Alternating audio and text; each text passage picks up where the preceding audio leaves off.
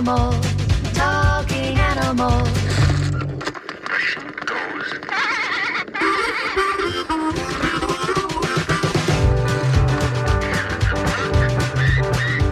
It walks like an animal, talks like an animal, must be an animal.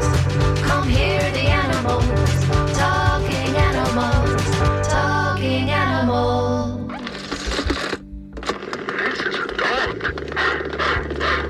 Good morning. This is Talking Animals on WMNF. I'm Duncan Strauss. My guest today is David Crawford, co-founder and executive director of Animal Help Now, a Boulder, Colorado-based national organization that is considered the 911 of wildlife emergencies. So how this works is, let's say you see a wild animal that appears to be injured or ill or just otherwise seems to need assistance. You access the Animal Help Now website or smartphone app and indicate your location, which then generates a list of local resources, that is, local in your area, such as wildlife rehabilitators, wildlife rescues, wildlife hotlines, and veterinarians who treat wildlife. In other words, various people and entities with considerable expertise who can help you in that particular situation. We'll find out more about how Animal Help Now came together, how this extensive network has been broadened out over the years, and other aspects of Animal Help Now. When I speak with David Crawford in a few moments here on Talking Animals on WMNF. Also, a brief programming announcement. Back in May, we experimented with an extended news segment called Ask the Trainer, featuring our friend Glenn Hatchell, a former WMNF programmer, and now the Behavior and Enrichment Manager at the Humane Society of Tampa Bay, and an accomplished dog trainer and behaviorist. We invited listeners to call or write in with questions about their dog's behavior or training, which Glenn then responded to. The experiment was a big success, and Glenn has been nice enough to agree to return next Wednesday, August 18th, for another segment of Ask the Trainer. So you may want to start thinking about your questions for Glenn now. Meanwhile, later in today's program, I'm excited to reprise what used to be a signature element of Talking Animals, playing animal songs. The fabulous Flea, WMNF's music director, dedicated dog guy, and longtime Talking Animal supporter, has sent me two terrific dog songs recently, one by Carrie Newcomer, the other by Colleen Green, and we'll hear at least one of them later in the show, and if we have time, we'll hear them both. Right now, though, let's discuss wildlife and ways through Animal Help Now to provide assistance to those aiming to assist those wild critters in need with David Crawford. With a reminder that I invite you to join the conversation by calling 813-239-9663, emailing DJ at WMNF.org, or texting 813-433-0885. This is David Crawford on Talking Animals on WMNF. Good morning, Dave. Good morning, Duncan. Thanks for joining us on Talking Animals.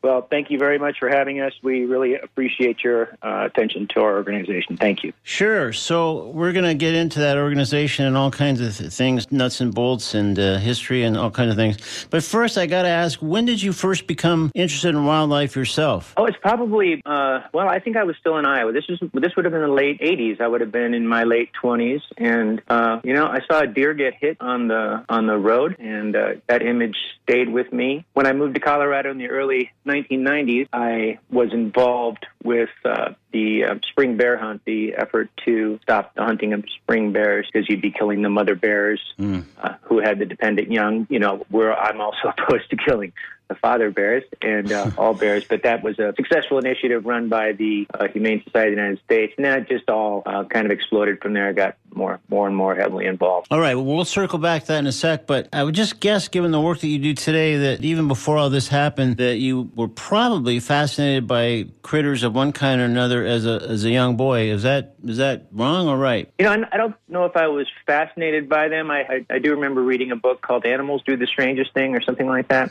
Okay. Or Animals Are People Too. But I had a lot of experiences that I was a sensitive kid. I had a lot of experiences that I saw animals being hurt, a cat being hit by a car, a movie scene where a pigeon's head was viciously cut off. And these, and then I had a good Christian upbringing, so, kind of a liberal Christian upbringing. So I had a good sense of justice, developed a sense of justice. And I just felt like, something's really askew here. And then after my first attempt at college, the spring or the summer when I was 19 years old, I worked in a slaughterhouse. Wow. To make some money.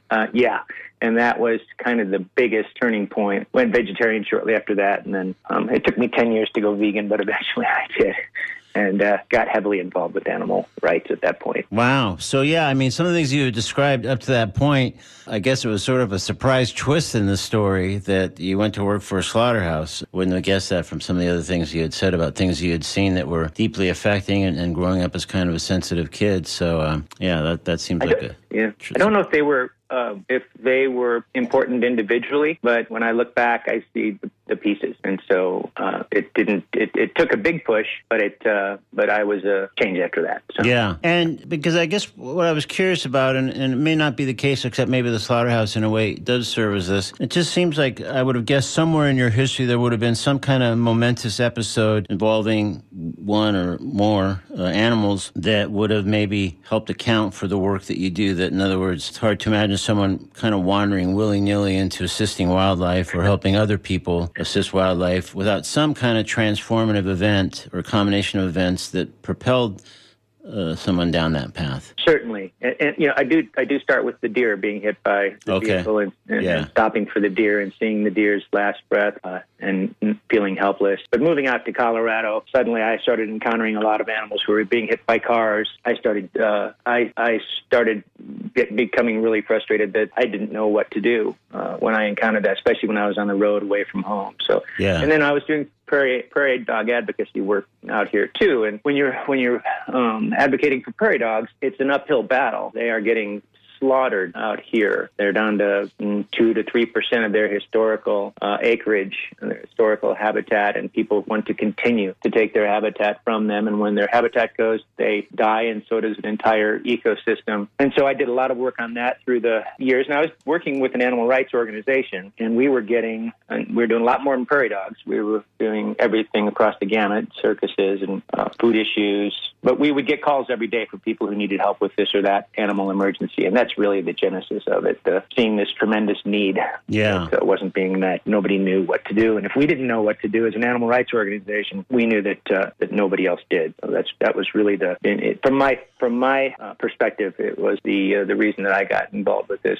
organization and helped make. Yeah. Well, just to back up for 1 second, and if you mentioned this already, sorry if I missed it, but was relocating to Colorado about college, or was there some other reason for that move? I was just done with the first part of my life, and I was ready for something new. Plus, I always loved Colorado. So it was a lot of people. I grew up in Iowa. A lot of people who grew up in Iowa end up in Colorado. I see. That's just kind of the natural progression, I guess, in some respects. Yeah. Yeah. Okay, this is Talking Animals. I'm Duncan Strauss. If you just tuned in, my guest is David Crawford, co-founder and executive director of Animal Help Now, considered the 911 of wildlife emergencies. Their website or smartphone app can connect you with an array of resources to help if you see a wild animal anywhere in the U.S. that appears to need assistance. If you'd like to ask Dave a question about some sort of wildlife encounter or situation that you've had or that you might anticipate having or anything else, or offer a comment for that matter, please call 813-239-9663. Email dj@wmnf.org or text 813-433-0885.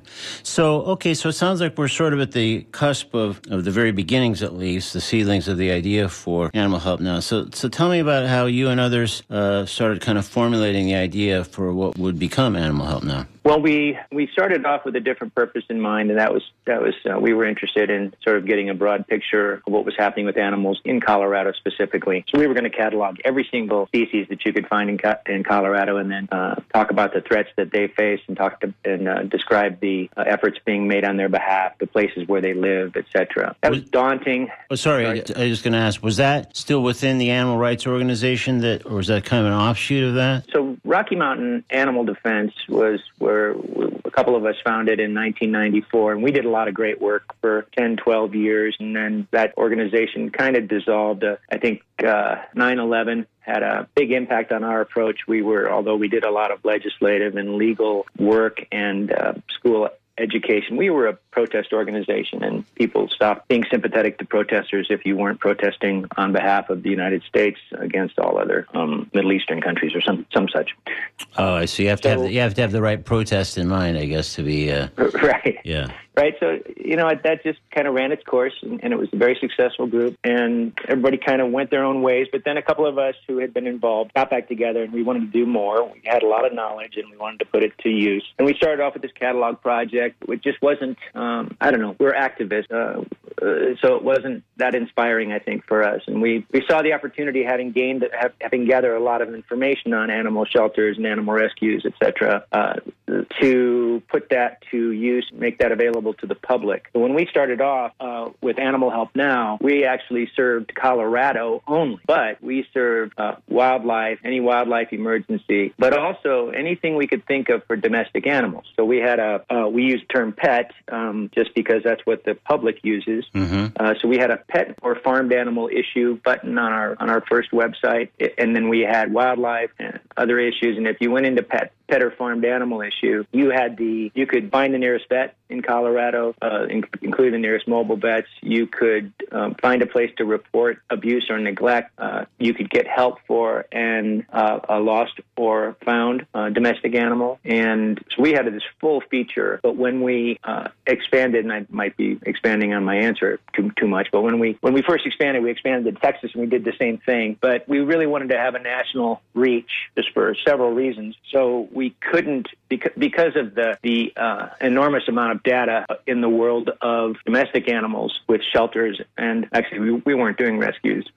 We drew a line there, but with shelters and with veterinarians, with animal control agencies, we just couldn't do it. We couldn't scale to national service areas, so we decided anyway, focus on wildlife, and that's also because wildlife is less served than domestic animals. So we expanded to nationwide, and we eventually phased out the domestic animal functionality, but we took our lessons learned there and we put them on our resources page. So we have a pretty significant amount of content, FAQs, et cetera, on our resources page dealing with not only wildlife, but with domestic animals.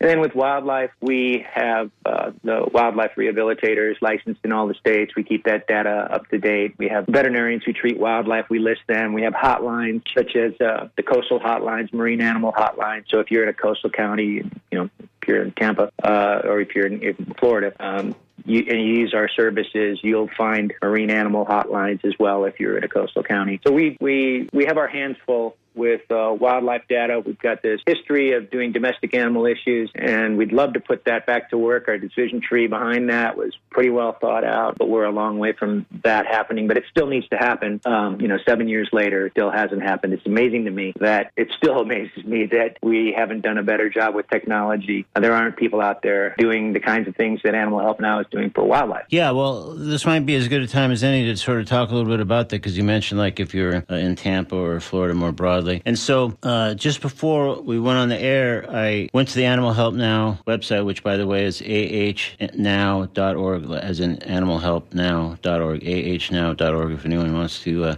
try this, if they have a computer or device that they're listening on. And so immediately the address of the radio station came up, as it should, and if there's even information there about if it doesn't, or if the information either isn't in that first box where it says you are here, or it's wrong, then you can address that directly. But it did go right to that, just based on, I guess, where I am and where my laptop is. And a lot of, I'd say about a dozen or so initial resources have popped up, and then there's additional results that are like super specialized. So like, for example, some of the initial ones would be Busch Gardens, Blue Pearl Veterinary Partners, which obviously is listed because it does treat wildlife, wouldn't be here, wildlife rehabilitator, different things. And then when you go beyond that initial list of kind of probably more general things that people would look for or hope for, the additional results include things that are, I guess, more really unique or specific. Like one thing that caught my eye is Tampa Bay Bats. So again, if you need help with a bat issue, that gives you their name and number. Raptor Center of Tampa Bay, which we've had on the show.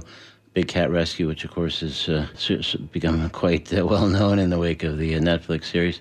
But so it's just amazing, really, that all those things just popped up just by me signing on to the page. So I guess one of my questions is, well, two things in particular. One is, how involved is it to update the kind of sources that you have so that I happen to be in Tampa now. I'm talking to you in Colorado. People may be listening in various places, other states, etc. So what is involved with updating and adding resources so that wherever somebody does do the same thing I just did, they will get a big, long list of current resources that could help them with whatever their situation is? That's a great question, and that's really that's half of our work is maintaining our data. And I'm going to have to look into Big Cat Rescue. I didn't know that was on there, but I have refused to watch the Netflix show. Well, it just says, for what it's worth, it says animals, large mammals, medium mammals, small mammals, limitations, wild cats only, and then it gives the address. So okay. I don't know if that's... Interesting. Well, I'll look into it. It's my understanding that organization has a questionable reputation at this point, but I'll make sure that we check into that in case that's the case. Or I could be completely borderline slander here, and they could be a great organization doing great things. And so, yeah, I think the latter might be the case. I think they do good work. I think they got tainted a little bit, or some questionable stuff surrounded them in the wake of the Netflix thing. Just because I've certainly known about them and had Carol Baskin on the show a number of times. So, but anyway, I was just using that as one example. But anyways, yeah. So back to how you do update and either add, or I guess maybe in some cases delete resources that would pop up at somebody wherever they happen to be looking for information. I mean, that must be sort of relentless, unyielding kind of work, I would think. It is, right? Don't they say that when they paint the Brooklyn Bridge, when they finish, they have to start all over again? So it's the same kind of thing. We have state wildlife agencies are the ones that license the rehabilitators, and so they tend to update their list all in a scattershot way, and so it's some do it once a year, some do it continuously.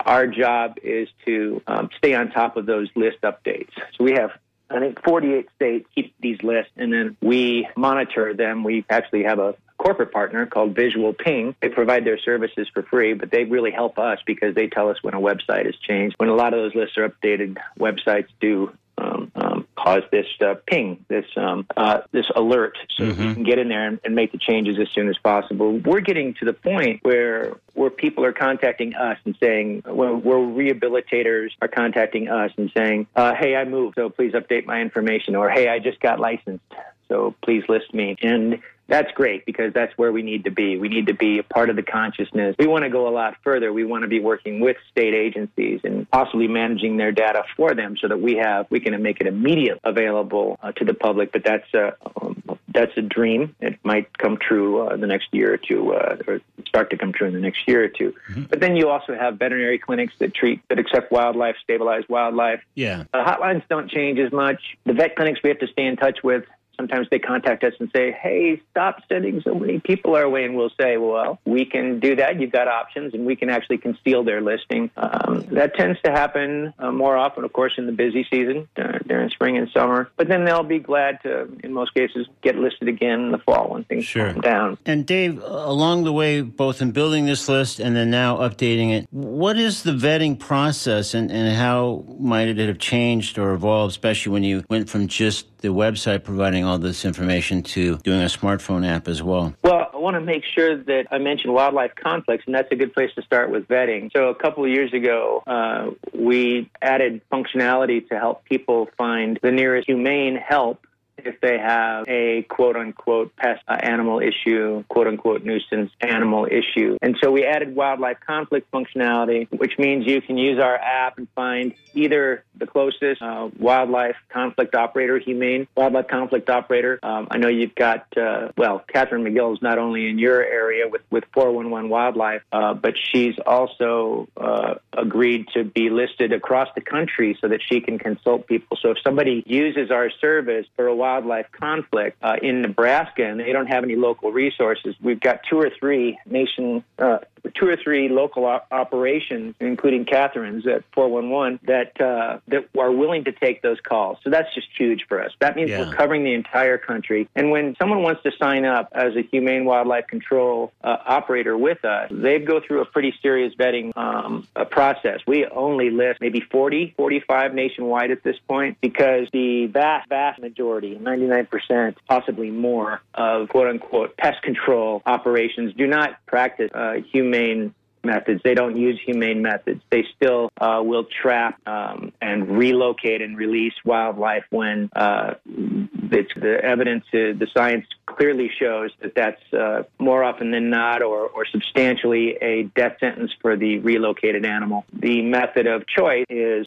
to evict and exclude. So you get the animal outside of the residence or outside of the place where you don't want the animal. If there were babies, you reunite on site, and then they live their lives. In a lot of cases, they're already prepared to just move to their next nest, such as with raccoons. So there's a whole lot to humane wildlife control, and we actually use standards developed by the British Columbia SPCA as our primary guidelines for indicating whether or not we're going to list somebody on our site. So they've got to either be closely abiding by those or moving in that direction. Well, with wildlife rehabilitators, which is who you get when you press our wildlife emergency button, our first standard is, are you licensed? Are you state licensed or are you federally licensed? If you're not one of those, you're not listed. So first of all, you have to be licensed. And then secondly, you have to be abiding by, we use the National Wildlife Rehabilitation Association. We use their code of ethics. So we're looking at operations. When we get complaints, we'll take a close look at the complaint. We're still sort of developing processes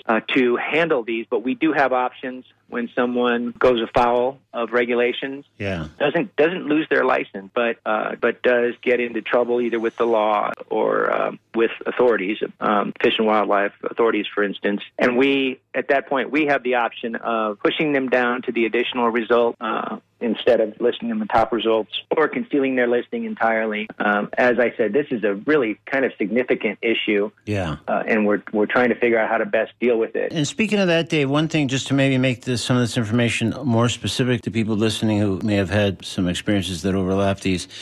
Let's talk a little bit about, since raccoons have come up a couple times, let's talk about, let's say somebody hears something in the attic or whatever the story often begins, and it turns out it is raccoon. But then the key part of the story, if I have this correct, is if they're concerned about that or they say, I don't want to leave the raccoons, or I don't know what they're doing up there, or that there's also stuff up in the attic that they could damage, or, whatever their story might be. The key thing, it seems to me, from what I've learned here and what you guys specialize in, is what they do about a solution to that and who they contact. And I just think a lot of people listening might not have occasion to know, previously at least, that you could contact someone innocently and they're just taking the gig and getting rid of saying they're going to relocate the raccoons and the babies or whatever. But unfortunately, that's not necessarily always the case. Maybe you could talk a little bit about how that works, best case scenario, and at least briefly, the more nefarious, not so good case scenario version of that story.